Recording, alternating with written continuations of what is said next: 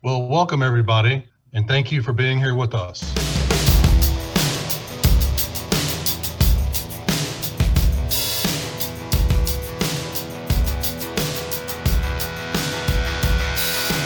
I just think that the Eagles are more equipped to make a run at Deshaun Watson than any team out there.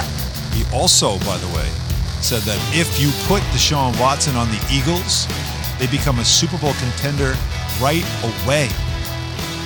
Could he go to Philadelphia? Absolutely, he can go to Philadelphia. They have the capital to make the deal. They have the capital. Does he want to go to Philadelphia? Philadelphia has a history of accepting and working with players that have had issues in the past, most notably Michael Vick under Andy Reid, but under Jeff Lurie. And welcome to another episode of the Turn Up for What podcast, talking your Houston Texans straight from the Great British Isles. And it's training camp Eve's Eve, I think, this week. We're edging ever so closer to training camp. And a returning guest joining me this week, try and mop up some of the off-season and get into some of those training camp storylines. I've been on the show a couple of times, but not for a while. Mike, how you doing? I'm doing all right, thanks. I'm doing all right. How are you? Yeah, not too bad. Not too bad. We're just saying that it's been a strange year. Texans and non-Texans related, and a quick one, I suppose, as well, isn't it? Yeah. I mean, I spent so much of the 2020 season shaking my head. I think I injured my neck. So I'm glad that that's over now. And you know what? We've got a season coming up that's maybe one where the expectations are set so low. It's not going to be disappointing, is it? Let's be honest. Yeah, so Mike, as a day job, as a PR professional, if that's what you want to go by, but I suppose you're probably uniquely placed, better than I am anyway, to talk about this team who's in bad need of some positive PR and positive messages around it. So even if you just take the whole off season, what would you say went wrong with their strategy? Because it feels like it's just avoid, ignore, and obviously some of the legal elements come in and just the legal elements make it really, really interesting. So there's to start with, there's no easy way out of this from a PR perspective. So everybody involved in it has an interest in damage limitation. The Texans organization is never going to come out and defend Watson if they don't know the extent of what's going to come out of the woodwork. So they'll be primarily focused on their own reputation, and then defending their investment in Watson, and then maybe Watson himself in that order. Especially considering that he's already signalled that he was off. From Watson's perspective, there's not a lot more than he can do than he's doing, so he's keeping a low profile. And he'll be preparing either for a heartfelt apology or some sort of exoneration statement. But the club will refuse to comment on anything that's got an outstanding legal case attached to it.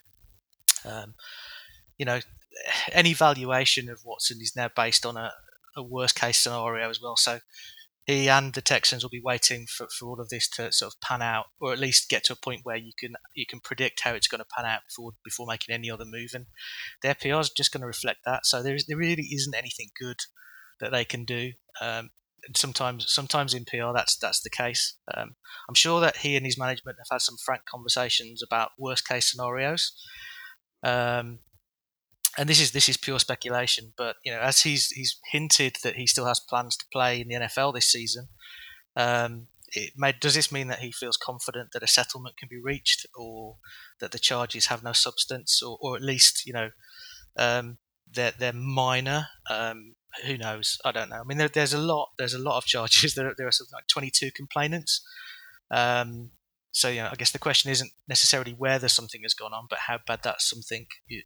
But nobody's going to touch him until that's clear. And from a PR perspective, it's really just a waiting game. Damage limitation. Sometimes damage limitation is keeping your mouth closed until you've got something useful to say. And I don't think anybody's got anything useful to say. I really don't. I guess the only difference might have been if the relationship wasn't a complete write-off. then maybe the two camps would have maybe got their heads together a little bit more. Maybe he'd have kept his head down in the same way, but maybe he'd have trained. He could even potentially have played a game. While the legal cases are working out, but they're progressing so slowly. It's a really difficult one. It may well be that even if he wasn't planning to leave, the Texans would want to keep him at an arm's length. We don't know what we don't know. They obviously will have a much better idea of how this is going to progress.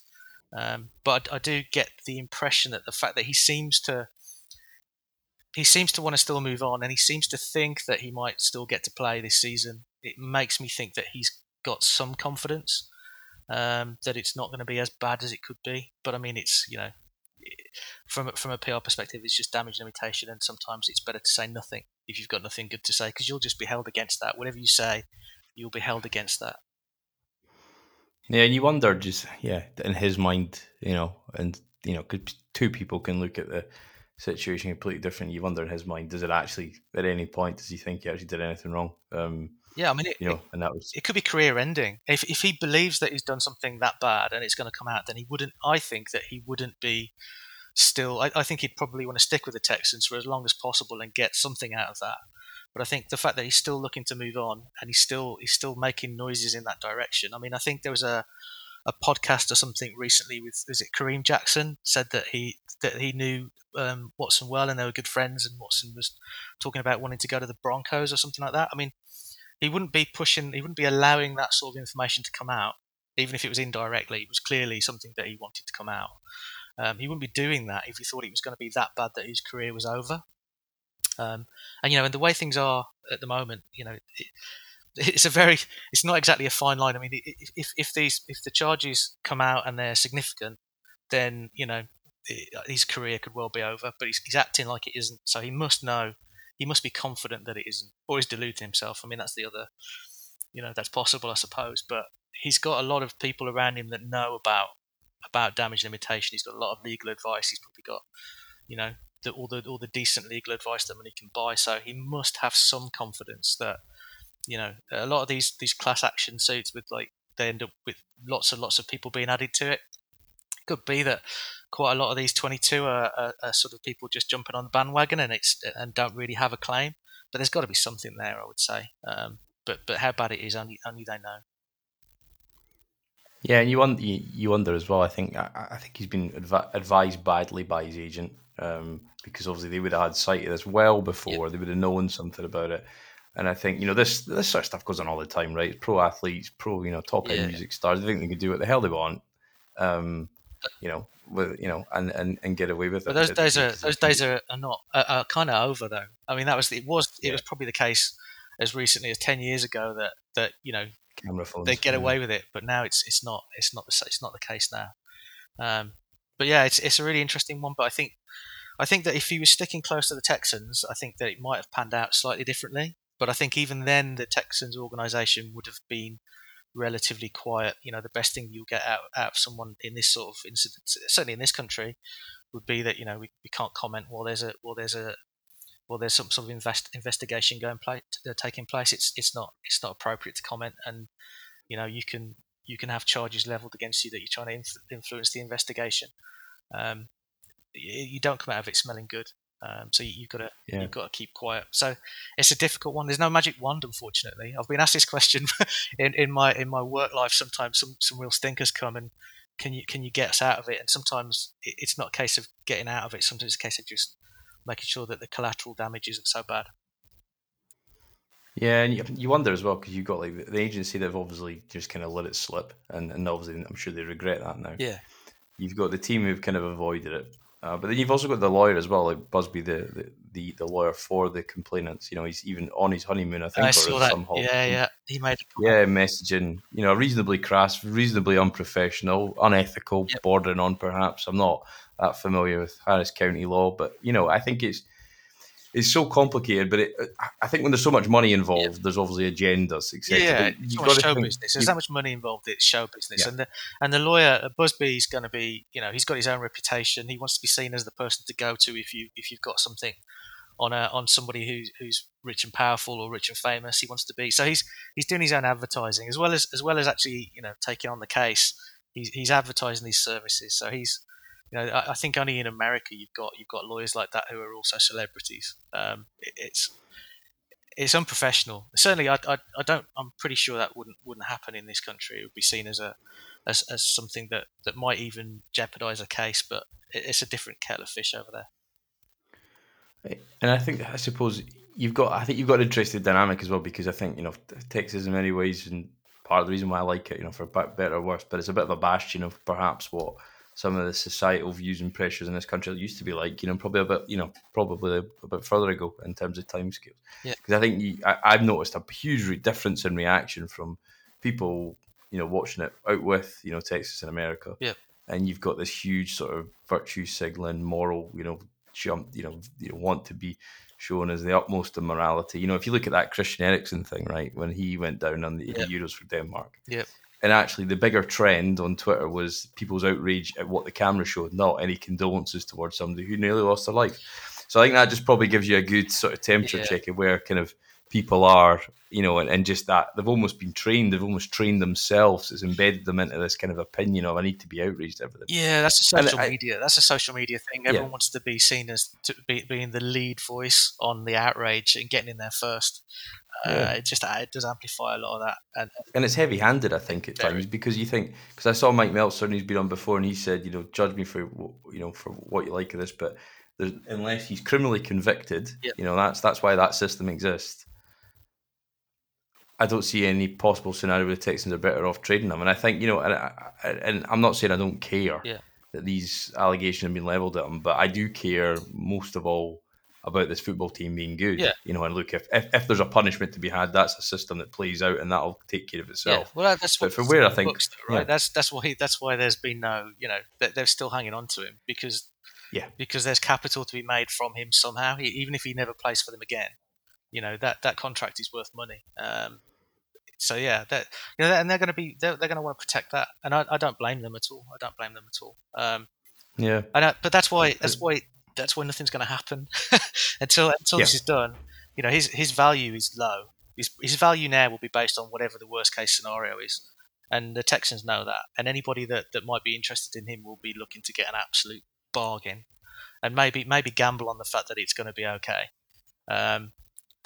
So the Texans are going to want to hang on, even if it turns out that it was a minor thing, and they put it down to youthful exuberance, and he apologizes, and everybody accepts that. Then his stock's going to have gone right back up again, and they're going to get something decent for him. And that's what they need. I think.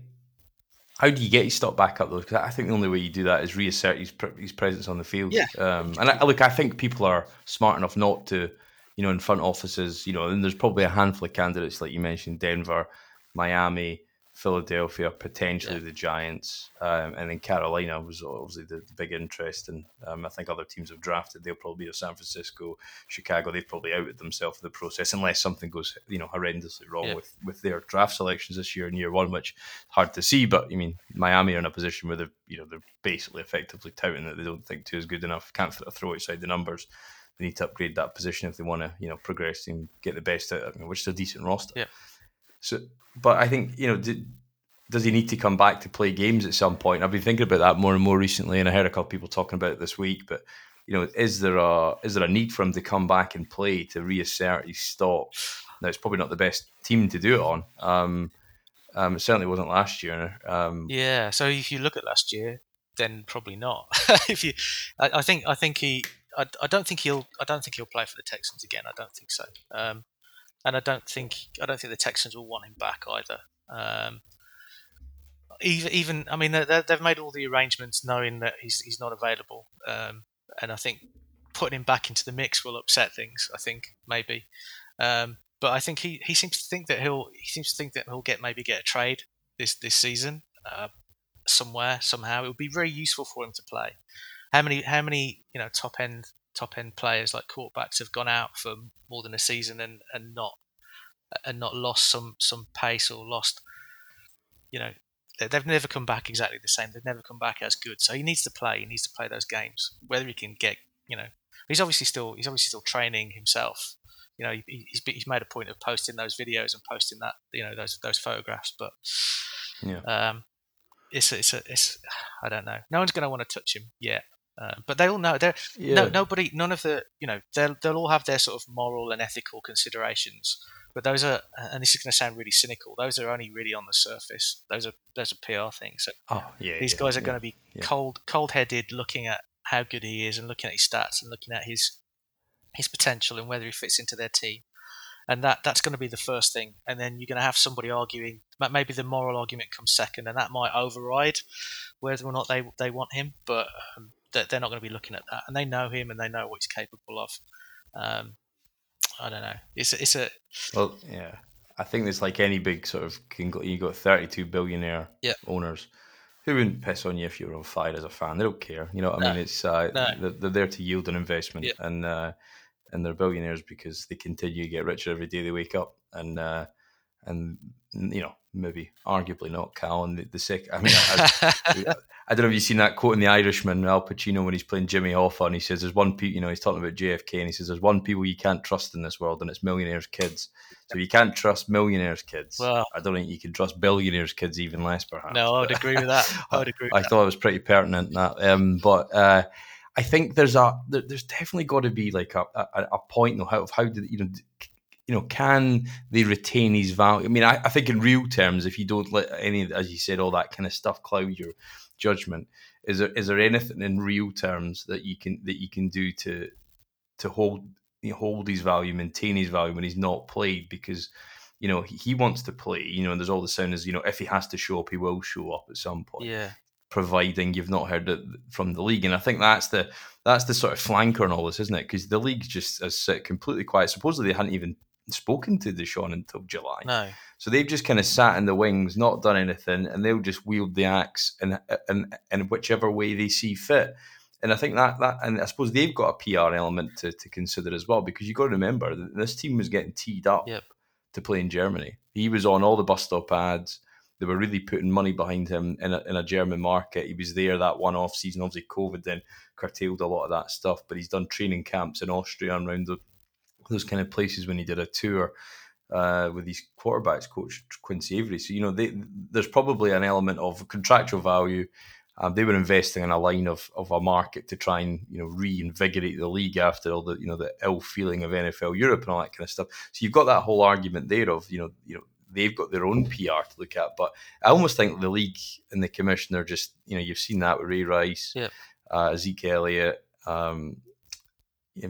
Adrian Peterson to a degree as well, and there's been others as well. But there's no hard and fast rule, so nobody knows how they're going to react. And I think that's the big red herring in all this. What the hell is the legal findings going to be from the league? I think I feel like the league are probably looking at it probably more from a PR perspective than anybody else. So obviously, there's a value, but the PR damage to the league is probably is a big deal to them, especially when they're talking about sort of overseas markets and things like that. But I think they're probably waiting to see, same as everybody else. They're probably waiting to see what comes out of the suit that's against him. The 22 claims. What are they and what extent are they? Is there going to be actual sort of legal?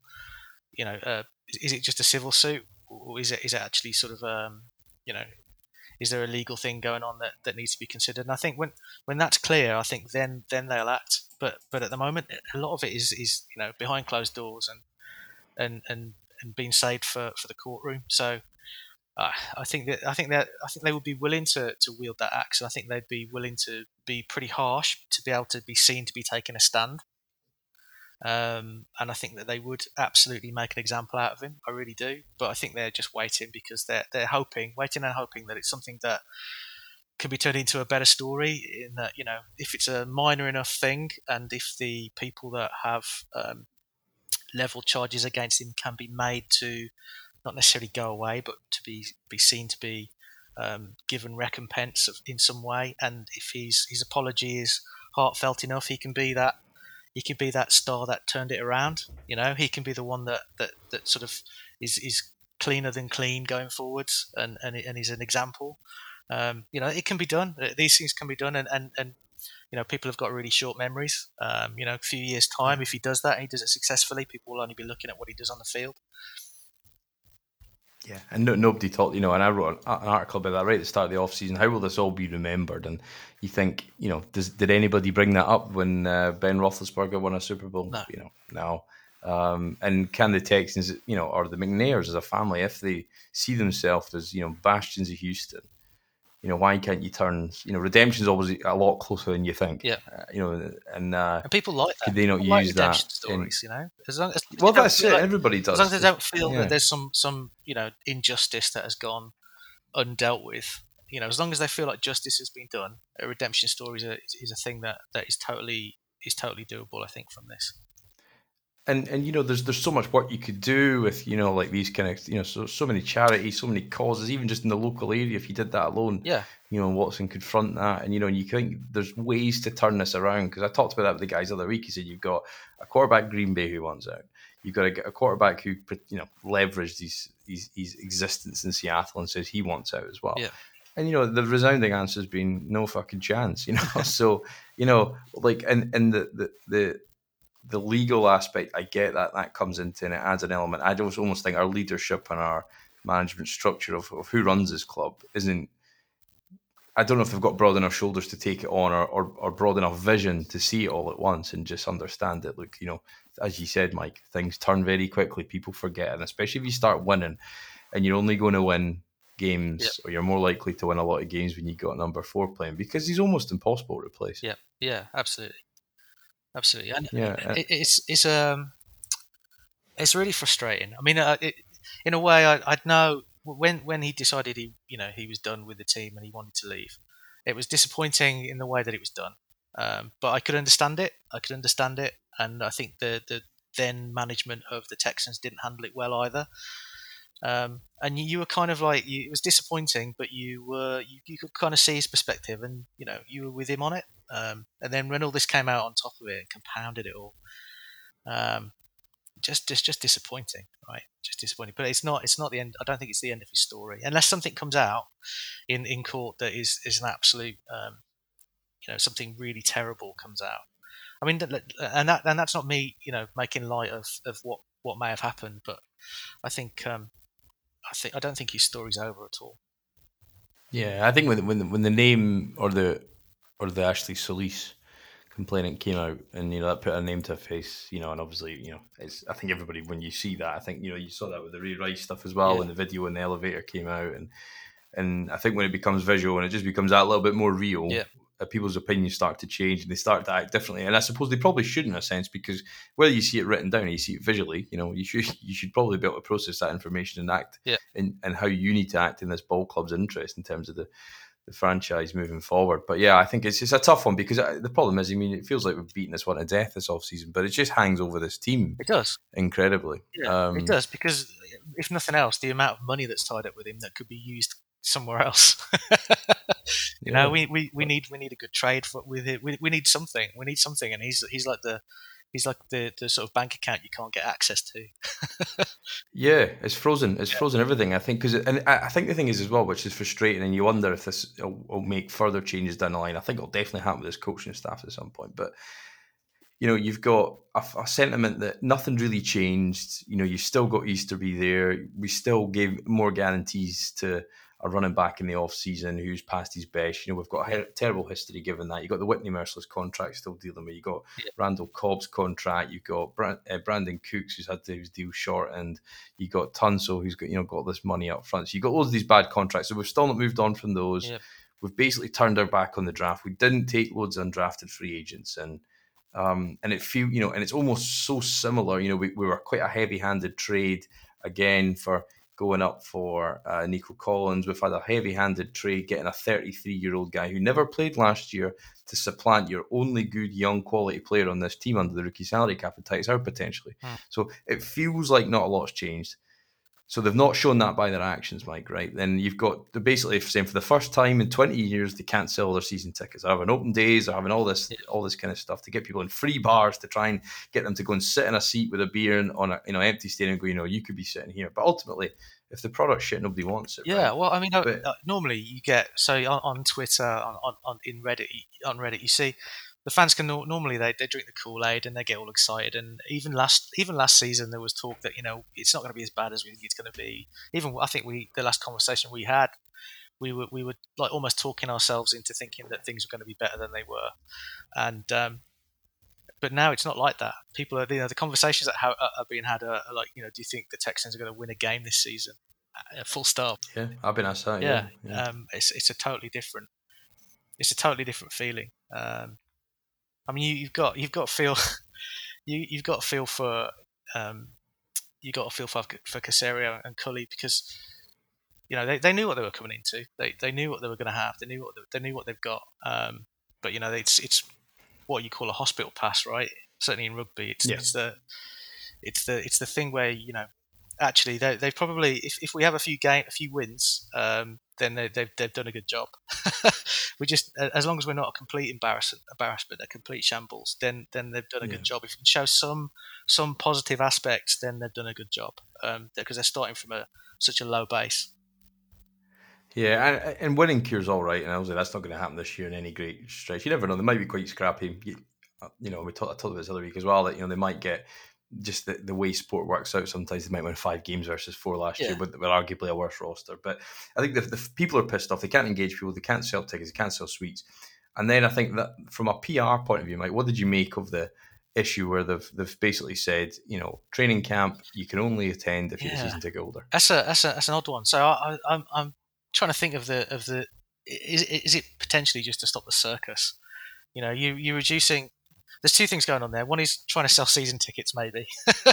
that's the basic thing. But maybe they're just trying to cut down on the circus. They're trying to reduce the audience, just the people that the sort of person that's still happy to buy a season ticket are going to be pro Texans, aren't they? So maybe they're just reducing the circus and the audience and the chatter that's going to be happening around the training camps to people that are perhaps naturally a bit more positive about the team. I think that's the only thing I can think of. My criticism, I think, of the team in the last couple of years is when you go, don't get me wrong, early kickoffs takes a long time to fill up. Yep. It's got that sort of that country club feel to it. Yep.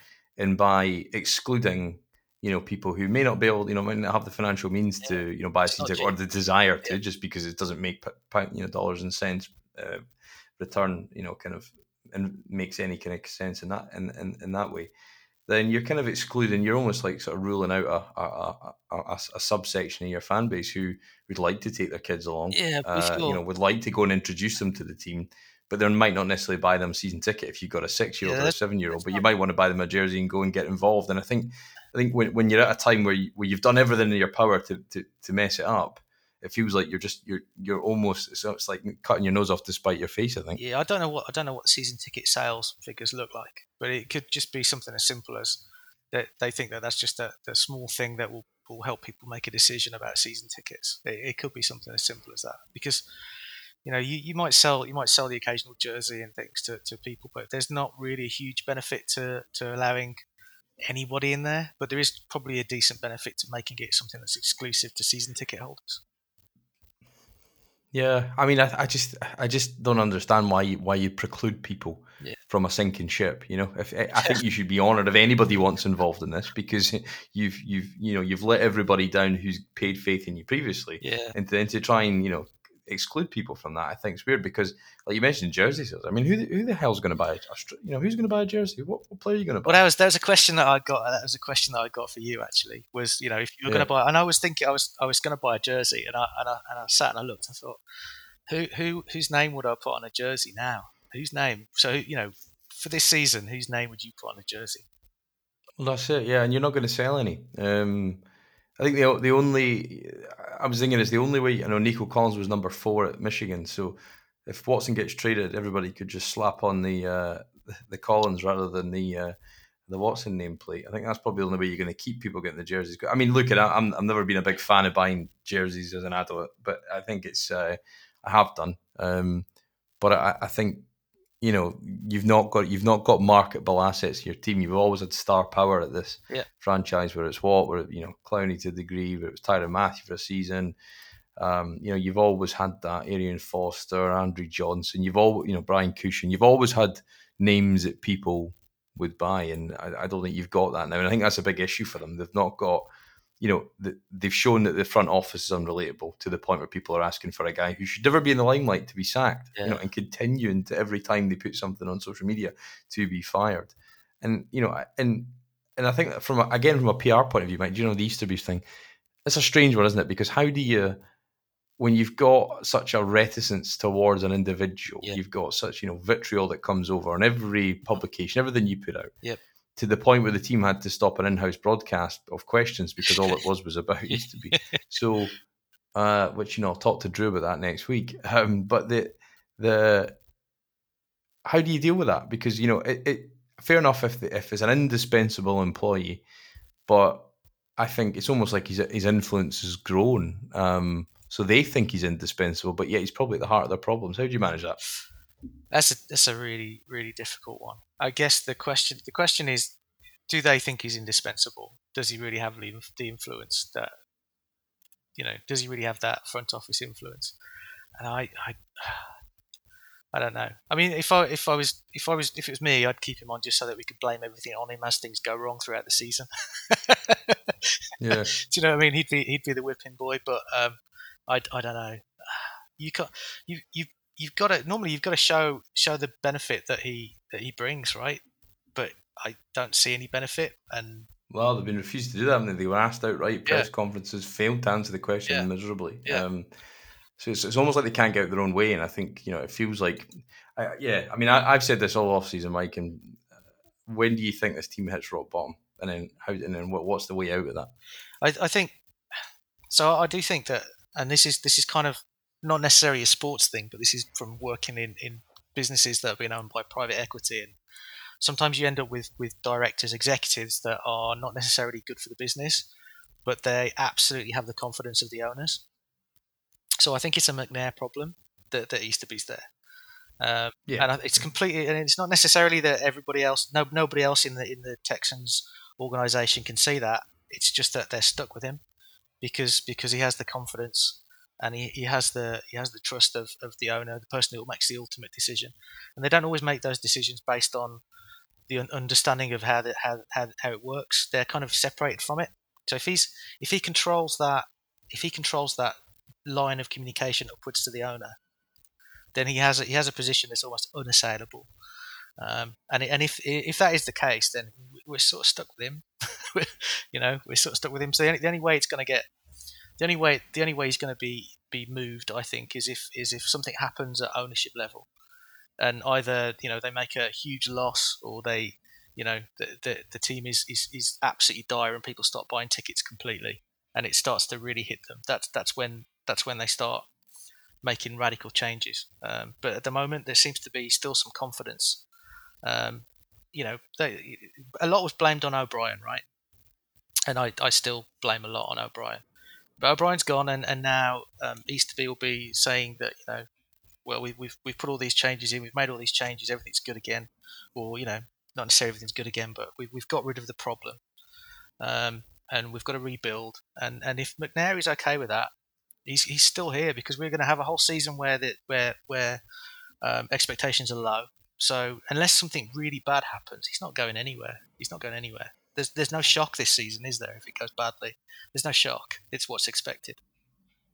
Yeah, I think that's that people get outraged because they didn't see them only winning 4 games. Even some of the players didn't even see them 4 games. Some of the players never experienced that in their lifetime, and I think that's probably the biggest part of Deshaun thinking, well, we've got no draft picks, got limited salary cap. How are things going to improve very quickly? And the answer is they're not. I mean, no one's going to want to go there. I mean, that's the other thing, isn't it? No one's going to want to go there. No player is going to see that as a move forward, unless they're getting absolutely no games where they are. That no decent player is going to think, that's a move up. I see that as a good challenge, because they like a challenge and they like the hero story, but that's one that's a bit too unlikely to happen. And you can see that in the free agent signings with me, because it's all been 1 year, 2 year deals max. Yeah. People that haven't performed or are coming back from injury, that's their categories. And I know they've said you wouldn't want to sign any of those people for more than 1 or 2 years. I mean, no, you certainly wouldn't. I think that's That's right, but I think they're all people say high risk, high reward, but I mean these guys are limited reward at best. And I think that's because everybody's been really quick to praise Caserio, but I think he's still complicit in all our problems in some ways, and you can only judge him 3 years down the line. I think you've got to wait to see where it goes. But just the fact we punted on the draft class effectively again for another year. We've just got so few, quality young players coming through. And that was an exercise that said, Mike, because I don't know, people are talking about this as the NHL expansion draft. And the Texans were the last expansion franchise of this league. And I can't remember the exact detail of it, but effectively the expansion team can pick players, but you can reserve players. Similar to what you could on the practice squad last year, you could pick 3 reserve players that people couldn't pick off your squad, the extended practice squad. And if you were to keep 11 players, I struggled, to be honest. I haven't got 11. Well, I haven't got 11. How many have you got? Give me your guys, and then I'll see what I've got. So I've got the new signings. I've got Cameron Johnston, Andre Roberts, because we've got them now, and they're probably the signings that seem like a good idea, right? So let's keep them. I've got and now it's starting to get really, really less than sterling arguments for keeping. So I think Lonnie Johnson Jr. is looking like he's going to have a good season. I've got good feelings about him, right? I think he's got a good future. Brandon Cooks, because who else are you going to keep sort of in that sort of position? I don't know why, but I like Justin Reed. I do like Justin Reed, and maybe that's because he just seems like an okay guy. But I'd say let's keep him too. And well, we made that mistake with Merciless, so be careful. That's true. I think I said that, didn't I? Yeah. I don't know who else. I mean, everyone else is. I mean, we've got some people like Tunsil. We've got contracts that aren't great, so actually, you'd probably want to leave them out of it. What I'd prefer to do actually would be to completely start from a clean sheet, and then actually have an expansion pick. We'd probably end up with a sort of more balanced team than we've got. Well, I think that's where we are, isn't it? Yeah. I think. So was that all your guys in? That is it. Yeah. I mean, you got things like I don't know. You got like. I suppose you got to add Watson in this list until he's gone, haven't you? So you got to add him in there because you couldn't let somebody pick him up for nothing. No, but they take on. Yeah. I suppose all you'd be doing is clearing the cap, but yeah, you can't have him for nothing. Yeah, because I suppose if you had Tunsil in there and you had Titus Howard in there, that takes you to 8.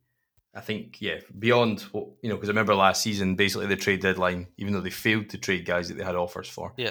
I think, they basically said everyone apart from Watson, Tunsil, and Howard were available effectively. I think you can maybe make, in the context of this season, perhaps you could make an argument for Bradley Roby because he's the only sort of proven guy who's played quality snaps for this team, albeit got popped for PEDs, missed time in 2019 for injury. So really, when you look on balance, I don't think you can include him. I do get the Brandon Cooks one, but again, we've shortened the length of his contract to get his salary cap hit down. So he's potentially not on this team in 2 years. I think Zach Cunningham was one of the names I wrote down first, and then I thought to myself, well, a guy who's incomplete in pass coverage, a guy who I'm not even quite sure what spot he'll play the 3 linebackers this season, and he's on 13.5, big deal. Would that be the worst thing if somebody picked him up? And in the current state we're in, perhaps not. He's probably the best player on the defense. Justin Reed, I think you've got Justin Reed, Kiki QT, and Jordan Aikens are all contract guys this year. I wrote question marks down at all of them, but they're all contract guys, so they could have been up this offseason. They haven't been yet. Yeah. They're putting themselves in the shop window, but again, it just shows you there's guys have probably not met their potential. Particularly Jordan Aikens, I think, is a great physical specimen, flash, but last season he just faded away when he looked like he was going to have a career year. He's had I always remember the touchdown in or it was in LA, in Carson, LA, when we first started this podcast. It was the longest touchdown by a tight end, and for a long, long time, and. He shows it, but there's 3 guys there who have got potential, and I suppose the only other one you could probably say Max Sharping is potential considering where he was picked, and you want to let that play out. Yeah. I guess it's slim pickings, I suppose. Was there any other guys you had potential? Not really. I mean, what kept coming back to was, in 2021, average is the new good, isn't it? I mean, we haven't really got that many standout. We haven't got any standout players. No. We wouldn't put anybody on the back of a jersey. So now the new peak is average, and average is usually pretty replaceable, right? Well, that's it. And I think you've got, people are talking up Charles Omenihu, great guy. Had the delight of meeting him. But he can't play the run. He's not showing he can play the run. He can show he can pass rush, but nobody's quite sure. He's a bit of a tweener. Yep. Obviously, you got Blacklock, Greenard, and then you got all the rookies this year. I mean, like Blacklock, I really liked the look of, but didn't really come through in any meaningful way. I don't think. Well, that's it. And I think he's his pad level was all over the place. Yep. Didn't play. It's been beaten to death. But he's like one of the most important players in this roster, and I think that probably it gives an element of the sentiment of where this roster is, because you've got a guy who's shown zero that you can potentially say could be an NFL caliber player, starting player, in your lineup, and he's probably in the top 4 or 5 most important if you think of players that aren't going to be here in a year's time or are going to be here in a year's time, because a lot of these guys might not be. And then Desmond King, Philip Lindsay, again, they're on 1-year deals, so the Texans haven't made a commitment to them, so therefore I don't think you could put them on that list really. And then you've got guys just like Brevin Jordan, Mills, and Collins. There's only 3 picks really this year that you think might have a chance to contribute. You might be proven by Lopez or Waddle. I can't see it. Maybe potentially Lopez, but yeah, it's slim pickings. I mean, it's a real spin. This is a real spin, but I think maybe the fact that they've got so many players on such short contracts is actually strategically not a bad thing. You haven't got any stars, so we can move things around a lot between now and the following season. There's a whole lot that can change. You can have a whole different team by then. Oh yeah, I mean, I think if Watson goes at some point this off season or some point before the start of the next season, litigation is not due to start till after the Super Bowl. So by all intents and purposes, you can't trade him now. We already made that mistake with Clowney, and I think we're one bad. I think we've all had more than enough of bad trades, right? And they must be sensitive to that. There's no way they can't be. If they don't want people to charge the entrance at the office, you couldn't ship Watson out for pennies on the dollar. You cannot do that in any way. And I don't think Caserio would do that, because he's quite an analytical, smart guy, and I think he understands he has to leverage and maximize that value if he's going to have a chance to turn it around. And he'd lose a lot. Another bad trade would lose. It would just be the end for a lot of fans, I think. Yeah, and I include myself in that. I think. Yeah. I mean, and you wouldn't put it past them. When you've got bad influences and egos and whatever you want to call it in the building, that's going to negatively put us in a spot where we try and justify it. That toxic positivity, whatever you want to call it. And I think it's easy to see a scenario where it's probably whatever he goes for will not be enough. I think it's just what it is. But I could see a scenario, Mike, where in 18 months' time, there's maybe less than 5 or 6 guys on this roster. Starting caliber players, contributors. There's less than 5 or 6 guys that are here now. Yeah, I totally agree. The turnover may be constant. We'll still have Merciless though, right?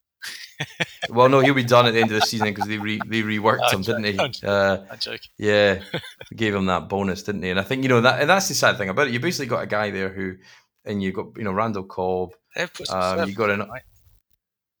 You say that again? They've put some service in. I mean, he's put some service in. He's not been terrible. Yeah, but I think you've got guys like that. You're just saddled with these horrendous contracts, and there's a lot. I think the cleanup job's probably not even started. It's like we've just put some bandages on, hoping. The roster to me looks like you got loads of experienced guys in to try and steady the ship and see what you could do.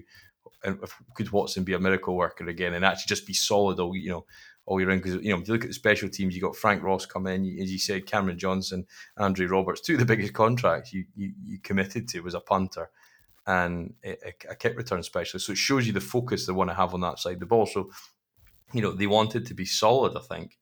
And I was even use the word congeal because it's not really solid, but they wanted to get enough sort of steady pros that, Watson could maybe make something of and then, gradually build thereafter. But I think it's all been thrown there, mate, and it's a bit of a sorry mess. Because I mean, I keep going back to the point of, special teams might be the best element of the team to watch, Yeah. but as it pertains to your division, how are we going to be any better against two run heavy teams in Indianapolis and Tennessee and Jacksonville, who've potentially got the best quarterback coming out of the draft in over a decade? Yeah, I mean, I think the Jags are looking like they might have. I mean, it's always a might have, but I think if things fall into place for the Jags, I think they might have a surprisingly good season. And they're the team that traditionally we could look forward to playing. But no, it's not. I'm not. Yeah, it's quite interesting because all of the different networks come up with their sort of divisional predictions, and there's a few of them where they don't even mention the Texans. They just talk about the Colts, the Jags, the Titans in that sort of order, or Colts, Titans, Jags. Yeah. There's no mention of the Texans. It's not even worth mentioning. There's literally nothing good going to come out of the Texans. And I don't know. I think it's Tennessee's to lose, isn't it? The division. I think this year. I think the question for Tennessee is, can they generate enough pass rush? Is Bud Dupree, Danico Autry that's coming for the Colts? Can they? Obviously you got Jeff Simmons in there, who's a great player, but obviously needs help if you're going to create space against their 5 linemen. But I think for me, it's they'll just continue to run the ball. And we'll watch Derek Henry steamroll as long as his body holds up. And then you've obviously got the guy from Wisconsin. I forget his name. The running back at the Colts. Going to keep giving you every week. You play them. And look, we were quite close to all those teams last year. But I think Jacksonville maybe takes a step forward. There's a lot of young, good quality players on that team. They're still building. And I think the biggest question for Indy is just, does Wentz find some semblance of form? Just to keep them on the field long enough that they're not relying too much on that defense. But I think best roster in the division for me, Mike, is Indianapolis, but probably most chance to win because they could be so potent on offense with the ground attack and Julio Jones coming over with AJ Brown on the outside that it just looks like, how are we going to defend against it? Those offenses? We might be able to hang with Indy if Wentz doesn't quite work out, but all 3 offenses, you can see them taking points off as easy. Wentz is solid as long as he's sort of injury free. I think I totally agree. I think their rosters are good rosters. I still say, and this might just be me going off at a massive tangent, I still think the Jags are a good wild card though. I think if things just fall into place for the Jags, I think that they can surprise a few people. I really do. Well, I mean, they seem to beat Indy every year at home, so you think like so. So you think and it just takes a couple of, and look, you've got that extra game this year, which for us is probably the worst year to ever have the extra game, right? But you can see all 3 of those teams getting somewhere between the window of 8-10 wins maybe for the Jags, and then Indy and Tennessee have got potential right up to 11 or 12, so out of a 17 game stretch, so. Whereas for us, Mike, I can't see us, unless we can find ways to defend the run. But I just can't see, if it is Tyrod Taylor playing, how we're going to stay on the field for long enough and the defense just doesn't collapse, because that happened so many times last year, didn't it? Yeah. Just we looked okay, we kept putting up points, but we couldn't stop them, and then all of a sudden teams just ran it down our throat. Yeah. And it happened so many times. The Pittsburgh game, remember that last year? Yeah. And they were literally the worst rushing attack in the league, but they dominated us in the 3rd and 4th quarter. They figured us out. They figured out how to unlock the defense, and then just did it over and over. And that's depressing. I mean, it just comes down to personnel, doesn't it? I think it's just you've either got talent or you've not. I think it's that simple. People can try and convince themselves. I created an Instagram account for this pod, and look, it's been good. There's been some great people reached out. But some of the content on there, it's just all fluff hype pieces, isn't it? It's like a press release, type, isn't it? It's just like it's not saying a lot, but people seem to engage with it. And I see all the time people talking up, guy X or guy Y, and you think, on what fundamental basis have you come to that conclusion? Apart from just hope, that's what it is. Yeah, it's hope. It's hope, isn't it? Yeah, absolutely. And that, in a way, this is where the Texans need to be really careful. And I think that they have been. They haven't overplayed any cards. They're not overdoing the hope part. If they overdo the hope part, they're just going to have a load of really disappointed people. They need to manage those expectations. And I think, I don't know what you think, but they don't seem to be overdoing the hope. They don't seem to be overplaying their chances at all. It's it's all been fairly muted. I think that's probably a deliberate thing.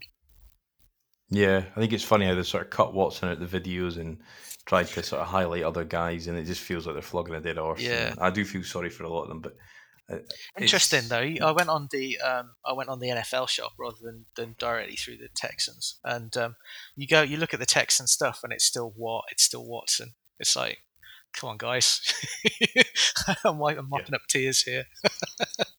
Well, yeah, and I think until you start to play games, I don't think you truly move on, do you, from these guys? So, and people need to see replacements, but it's hard to see that, even the falsely or self-generated hope in some of these guys. I don't know where that's going to come from if we do,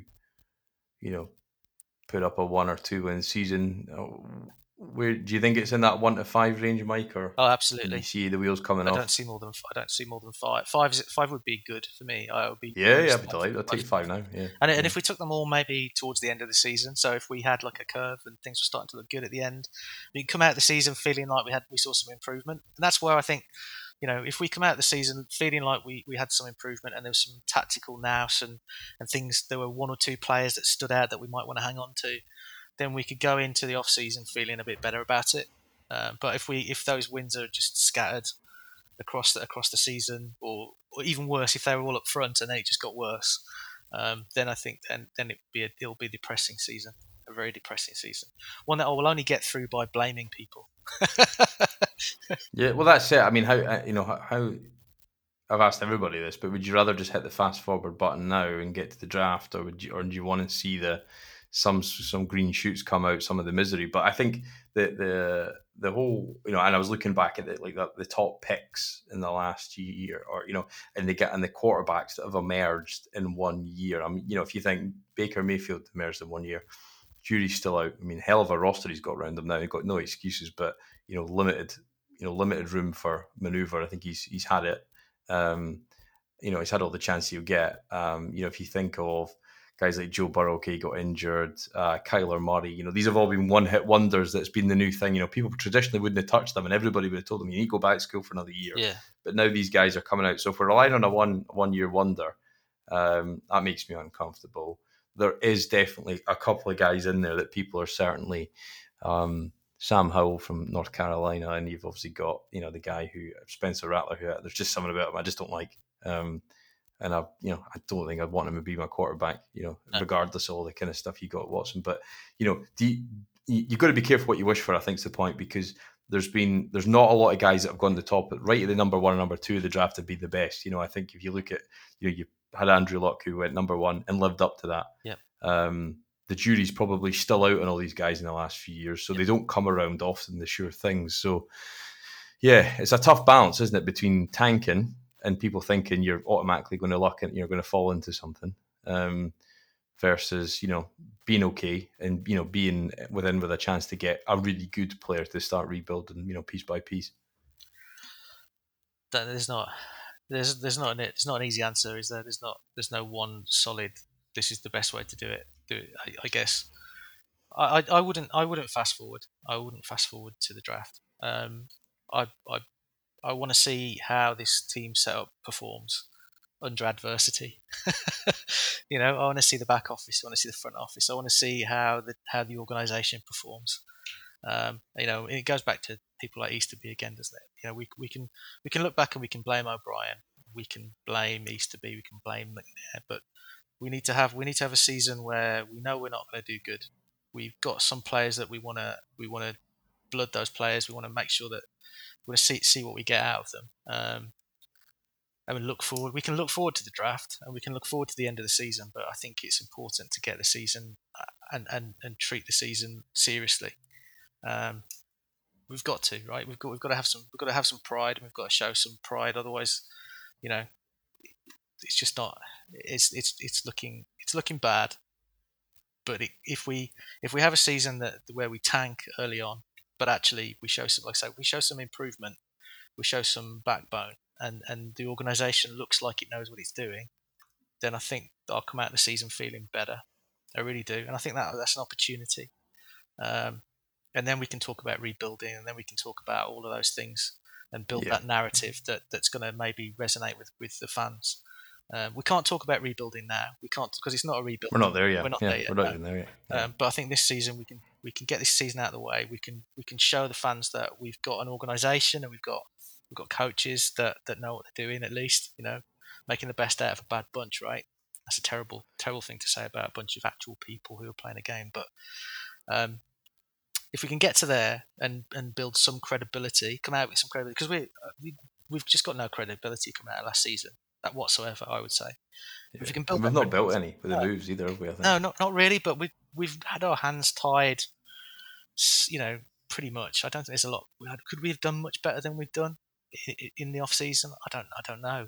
We've kind of had our hands tied, and we've not really been the most enticing place for players to come to either. So we just need to build some credibility, and then we can start talking about rebuilding. And then I'll be looking forward then to the draft, I think. Yeah, you want to see just a couple irons in the fire come out and maybe find the odd player here and there that you can start getting the semblance of some kind of roster that looks like it can be competitive at this level. Even if we come out of it, maybe being able to list confidently between us, list 5 players that we'd want, you know, putting on a list so that an expansion team pick didn't take them. If we could list 5 players that we're happy with, that 100% we want to hang on to for a couple of seasons, then I think that would be a good place to be.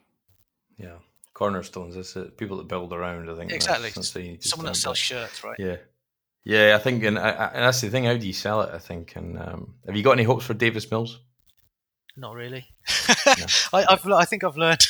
I think I've learned not to get my hopes up too much at the moment. Yeah. So no, not really. I had my hopes for a couple of players last season, and those hopes were dashed by mediocrity. Who were they? Well, I said I thought that our defensive line was going to get its act together. I really did.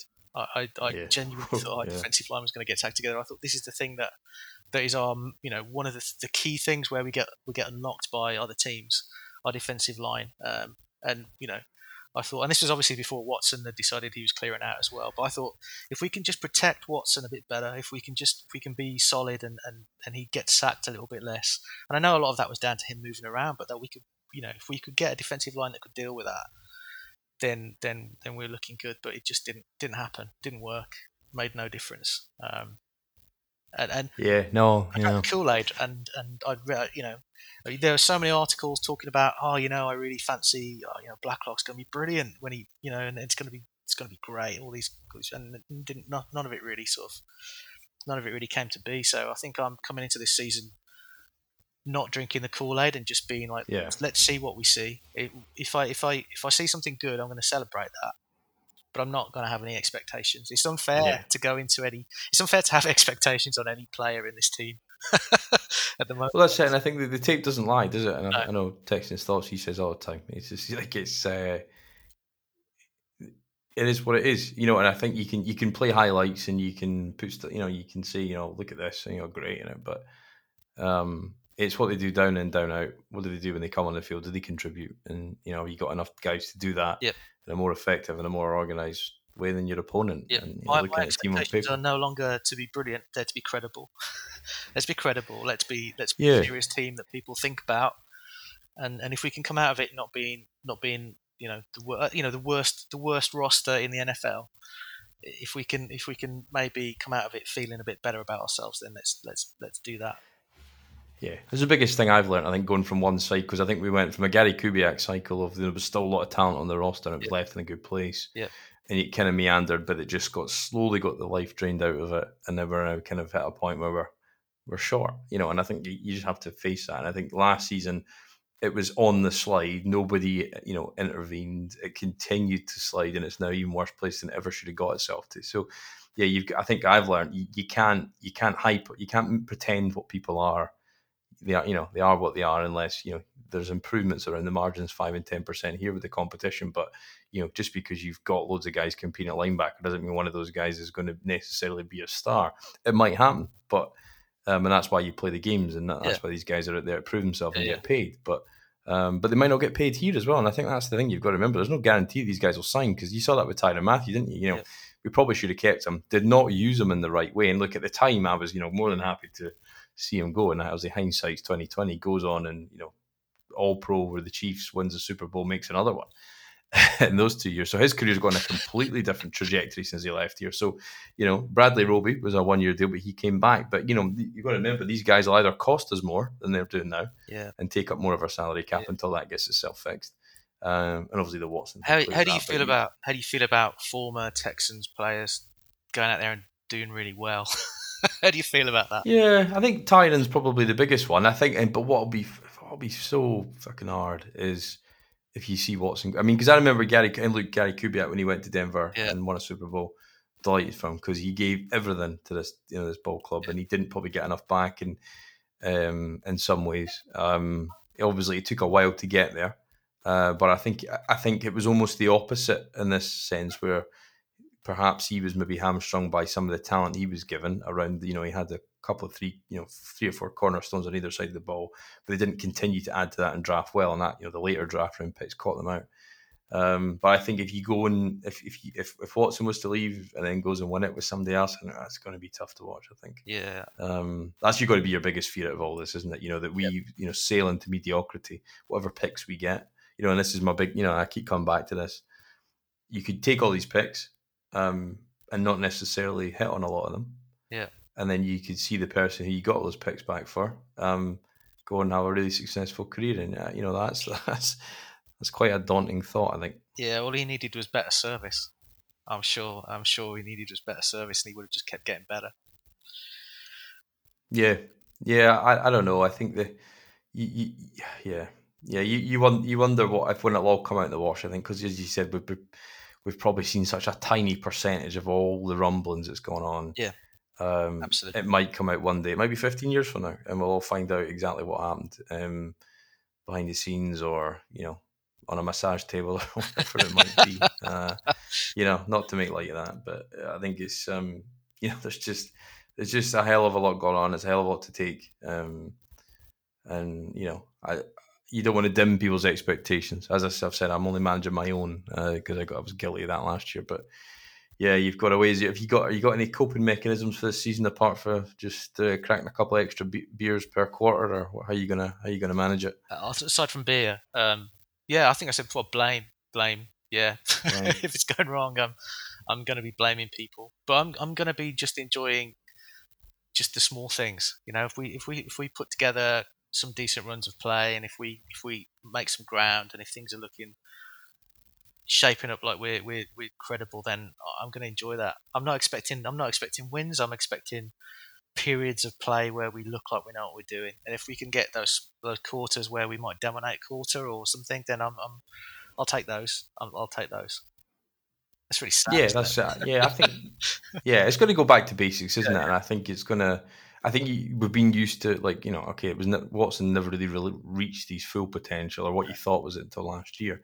So you're going to take this huge step back on offense. You just got to hope the defense can be serviceable. Yeah.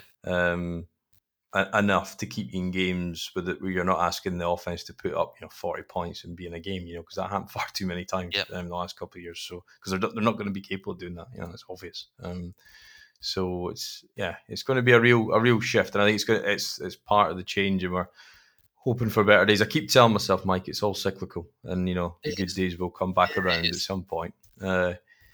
But it might just take a bit longer because, the average cycle of an NFL team is 3 to 4 years, isn't it? Just by the definition of, the rookie wage scale. Some hit, some don't, some you got to let go. But if you don't hit, it's 1 year contracts. We've got a couple in a year's time. We've got a different team. I think so. We don't have to. We're not necessarily lumbered with everything that we see this season. I think change will be our constant until we either luck or be or build something steadily. But I think as you said, 1 year contracts, it basically means your 3 to 4 windows starts ticking next year. So you're probably a good while away from it if you can last, if you can stick with us. But we'll keep coming back every week to try and find those positives.